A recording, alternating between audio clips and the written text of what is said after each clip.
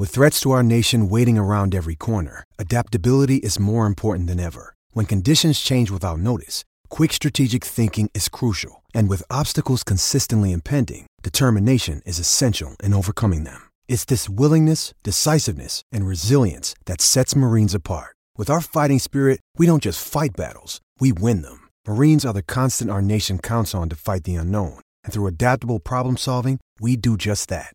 Learn more at marines.com.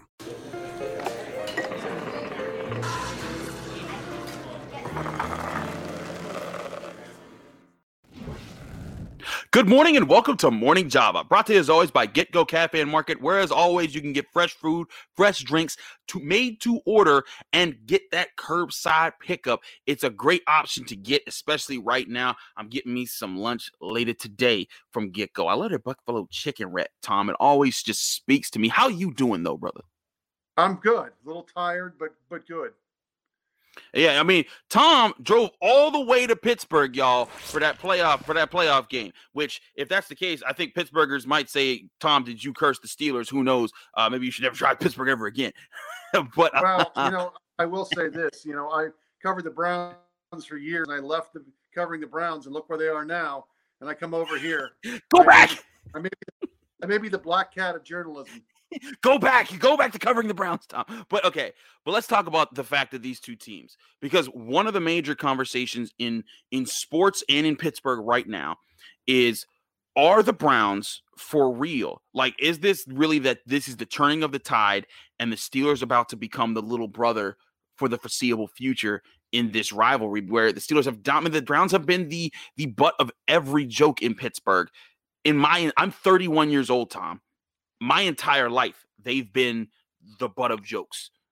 And here they are with the most signature win you could ask for in a lot of ways with the Browns. In my lifetime, this is the biggest win they've ever had.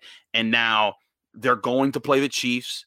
But I want to ask you, as a guy who's covered the Browns and now you're covering the Steelers with us, what do you see this rivalry going from here? Well, I think what it does is, for the longest time, let's be honest, Chris, it hasn't been a rivalry. The rivalry is with the Ravens. And it takes, for people that want to say it's a rivalry, it takes something like this to happen. Mm-hmm. It takes something like this to get the attention of Steeler fans, get the attention of the Steelers. Well, let's start with the Steeler fans, but the Steelers. The Browns are now a good team. You remember last year that was the team that was all the hype, and they screwed it up on the coach. The offensive line wasn't ready. Baker Mayfield regressed in his second year, and they had a really tough schedule to come out of the gates, and they fell apart. And really, what this is we talked at the beginning of the year. I thought, well, 8-8. I think they can improve a couple of games because it is a better team. And they've made moves that maybe we'll talk about in the second segment as far as what happens with the Steelers that just made a lot of sense. They got the coach. They got the guy now with Kevin Stefanski, who has brought in just a calming influence with this team. One of the problems last year with the team, as it's been the problem for years, too much drama off the field. So much drama with the Browns away from the field. There's been some talent, and for whatever reason, they haven't been able to bring it together. This year, there really hasn't been much drama other than the COVID here at the end of the season, and they just they've rebuilt their offensive line, and this is something again we'll get to maybe in the next segment. They rebuilt their offensive line in one off season. Now they had money; they weren't cap strapped. They had money, but that was a big thing for them. And so what they've done is in some ways in this year where there wasn't as much expected of them, they were able to kind of play to their ability much more than they did last year when there was so much hype, they just couldn't handle it. So I do think they're going to be pretty good for the next couple of years. They're a young team, and boy, they know what their issues are. Their issues are on defense, and we saw it again last night in the second half once Roethlisberger got rolling.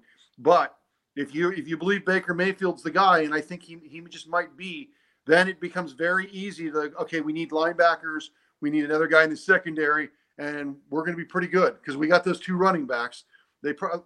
whether they find another wide receiver to go with Landry, or if they bring OBJ back, we'll see. But they should be pretty good. I'm not here to say the Steelers are, they're going to be down for 10 or 15 years and it's going to be the Browns and the Ravens. But this is certainly a big win for the Browns. And in talking to some people last week about, we were talking about the Flyers or the Penguins breaking that streak and the Browns finally winning in Pittsburgh years ago. It was one of those type of wins that kind of changed the trajectory of the franchise. And you heard Myles Garrett saying that last night. This was a big, momentous step for them. They've been tired of playing little brother. This is a step in the right direction. It's certainly going to make the rivalry with Pittsburgh, I think, a little stronger from Pittsburgh's side of it. Like, they're going to be looking like, we got to get back at these guys next year. The coach here in Columbus, Ohio, John Tortorella, the hockey coach, always says a rivalry doesn't begin until you break somebody's heart in the playoffs. That happened on Sunday night for Pittsburgh. I think it's a great way to put it, and I agree with you. There was the Browns have always just been that annoying team in the division that you got to hear from twice a year when you play them, and for the Steelers, most likely beat them. But you look at how this year played out. You let your starters rest in week 17, and then they beat them, and then you come back and then they beat you in the fashion that they did on Sunday night. That's something that sticks with you, and especially because there's probably going to be a lot of players that aren't Steelers anymore after this season, and that's going to leave a lot of things that resonate with the players that do stick around, and especially with the fans. So you're right. I think that this wins like this makes it a rivalry, which could make it a very interesting dynamic for the AFC North for years to come. I'll say one last thing. One thing that this rivalry has needed, there have been years, there were 4 or 5 years during the Bernie Kosar years where the Browns were really good. And they went to 3 AFC championship games, lost them all, but they got there, right? But the problem was these two teams have never been good at the same time. They've never had what of course, the Browns haven't been good at all, but even all the years, go back to the 50s and 60s when both were in the same league, the Steelers were terrible, the Browns were good. Then the Browns grew old, the Steelers get great, the Browns aren't good. What these teams need is to be good at the same time, kind of what Pittsburgh and the Ravens have. Exactly, because their defenses were at the top notch at the same time, and every time they played, the world stopped to watch. So certainly something to look at there moving forward. So we're moving forward to the next segment, and the Steelers need to look at how they're moving forward as a team. Tom, obvious questions after this game. Now, DK and Dale both addressed it at Heinz Field for Morning Java going into Monday. But everyone's talking about Maurkice Pouncey, Ben Roethlisberger. You got Alejandro Villanueva, who's a free agent going into this year. Juju's a free agent. Connor's a free agent. Matt Filer. There's a lot of different guys that you got to look at this season. You're like, that's a Mike Hilton, Cam Sutton. A lot of guys you're wondering what happens there. And then also guys like Pouncey, maybe Steven Nelson, maybe Joe Hayden, maybe David DeCastro. All different guys that are getting paid over $14 million there. But you're like, when you got to figure out something else different for this team, where do you go from here? Who do you focus on? What do you believe in? It's my philosophy, Tom. They need to sit down and have this conversation with Ben Roethlisberger, because that's where it starts with ends. They got to figure out, can you fit whatever the vision is for the offense moving forward, whether it's a running team and reinvesting in the ground game and saying, listen, we're going to throw a lot less, but you're not going to have the same buddies that you've had for the last several years. You got to just kind of play within this new system that they're getting. Or do you really just say, we're just going to try again, which I think would be a big mistake. Yeah, I'm going to go back to the first segment, and this is going to sound kind of scary for Steeler fans. But I woke up this morning thinking, this reminds me of so many years covering the Browns at the end of a season, the bad years of the Browns, the many years of bad years, where you wake up and like, what do they need? They need so much. Yeah. It's just like, you don't even, how are you going to, they have so many needs right now. And getting back to the Steelers, that you have to, you're going to have to obviously do it through the draft.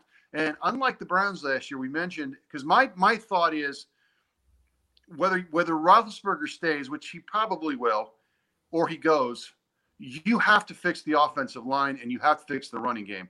I think it's just how they got that far without a legitimate running game after like week 4 or 5 is amazing. And it caught up to him. Now yesterday's a little bit different in the sense that, you got so far behind with the turnovers that you almost had to throw all the time. But look, it's been a problem for most of the year. And look at the bad starts they have. They can't sustain the run early in games. So they end up having to pass. They're always behind in games.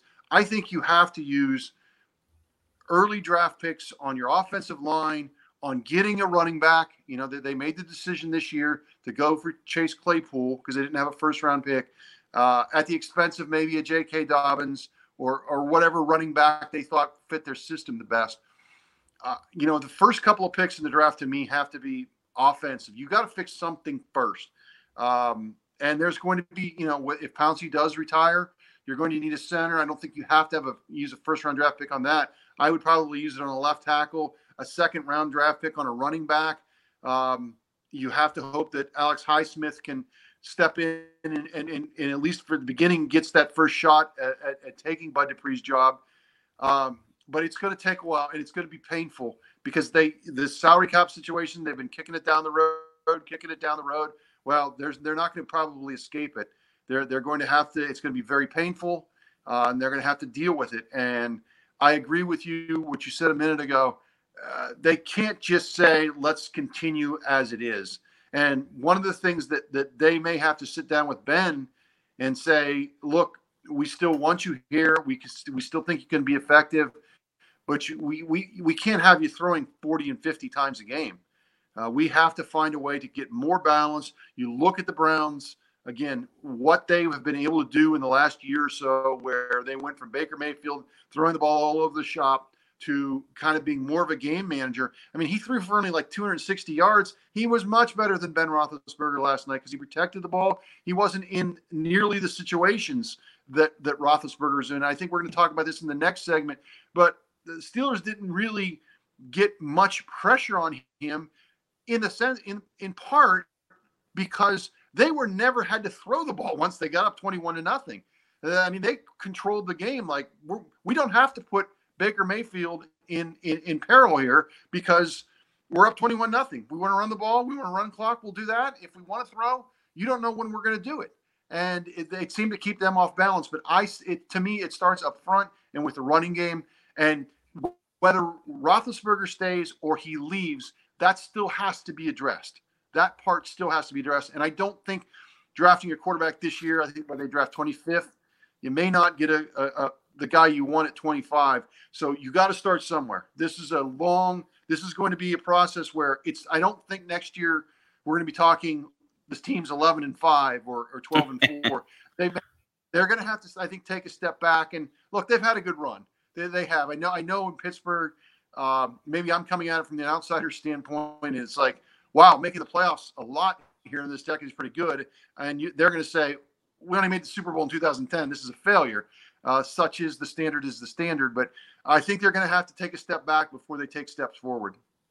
Yeah, I certainly think getting an offensive tackle like Leatherwood from Alabama would go a long way. They need another anchor on the offensive line. I think Kevin Dotson could be one of those anchors, but they need a comparable center. They need someone who's going to at least hold down the position because Pouncey not only had the bad snap, but he got beat at the point of attack, and he's not a pulling lead blocker like he used to be in his prime. You need at least a comparable center that's going to hold down the fort there. You hope that either Zach Banner or Okorafor can be a good right tackle, and maybe you keep David DeCastro and think that maybe he gets back whatever he had before this year and that maybe there was an injury that was holding him back or something along those lines. But you need a new anchor on this offensive line. They used to have 3 in Gilbert, Pouncey, and DeCastro.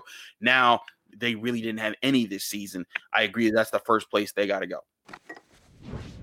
Back here on Morning Java, Tom, we got to talk about the defense because this was a game everybody expected the Steelers to get after the quarterback, and they didn't knock down Baker Mayfield one time. Now, granted, it's much like you just said in the previous segment.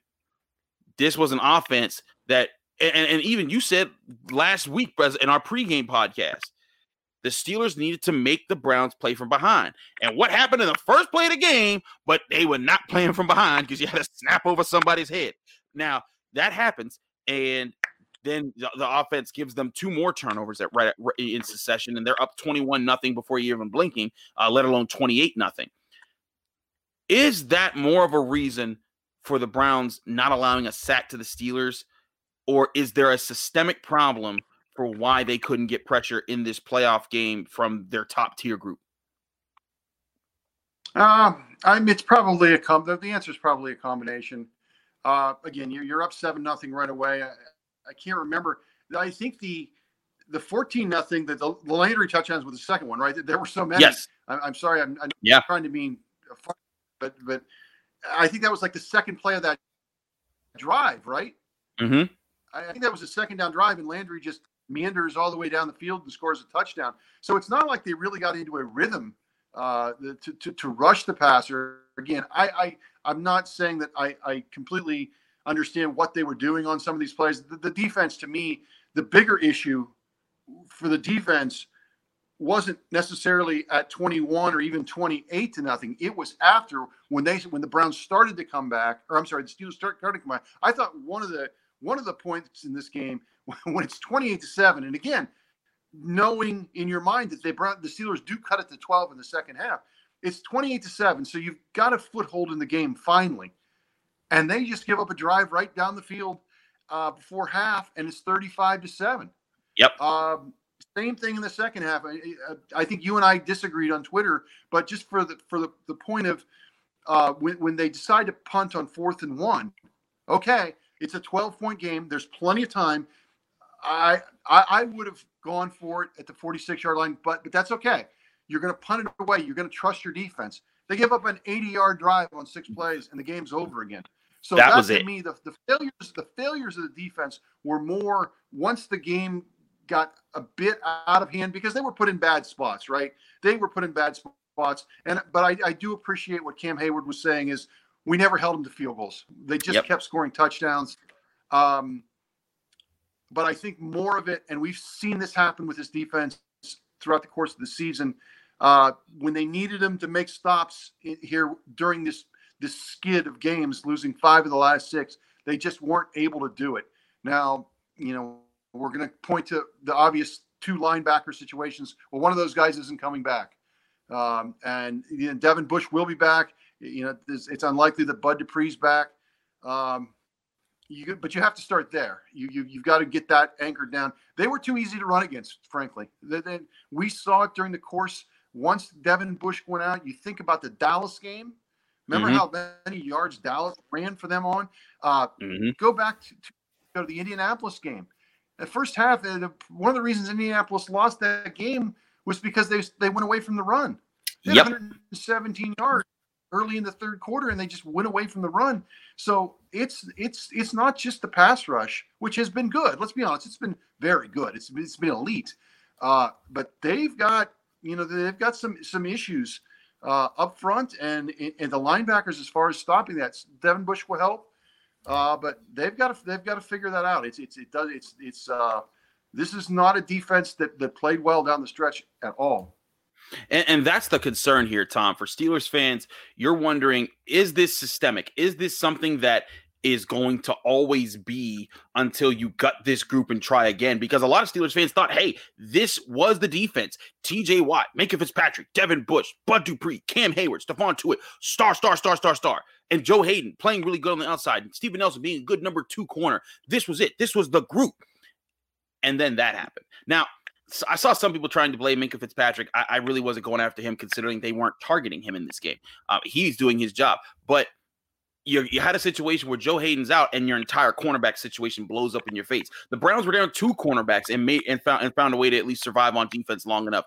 Granted, some of that surviving was just Steelers making dumb mistakes, but still, you needed to be able to find answers this game on defense. And like you said, when they got this game down to 12, when after that punt on 4th and 1, whether or not you agree or disagree with that call, that was where after you had back-to-back 3-and-outs, you had 3 straight stops. The previous drive, Baker Mayfield almost threw a pick 6 to you.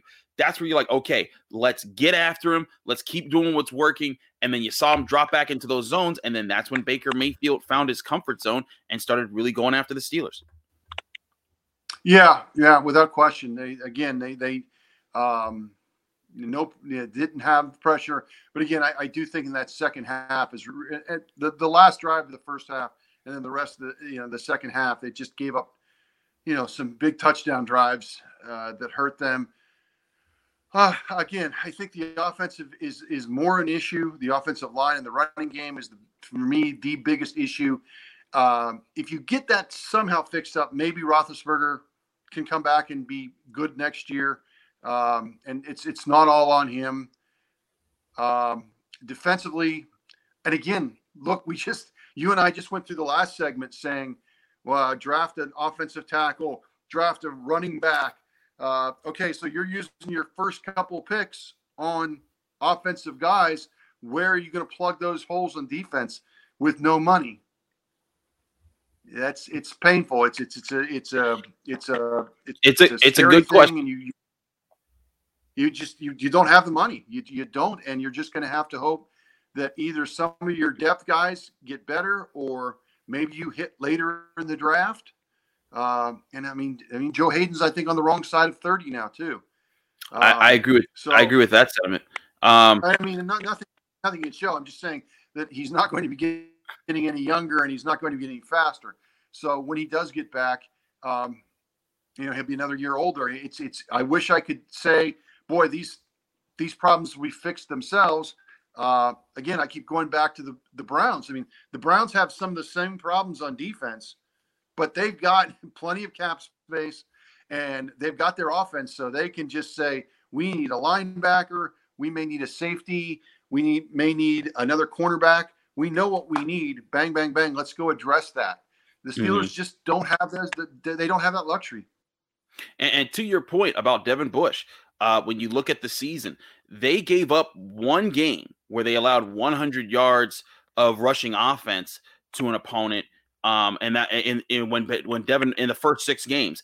After that, they only had 2 games where they gave up less than 100 yards. It was a clear flip, and it really started with that first Ravens game where even though the Steelers won, they gave up 265 yards on the ground.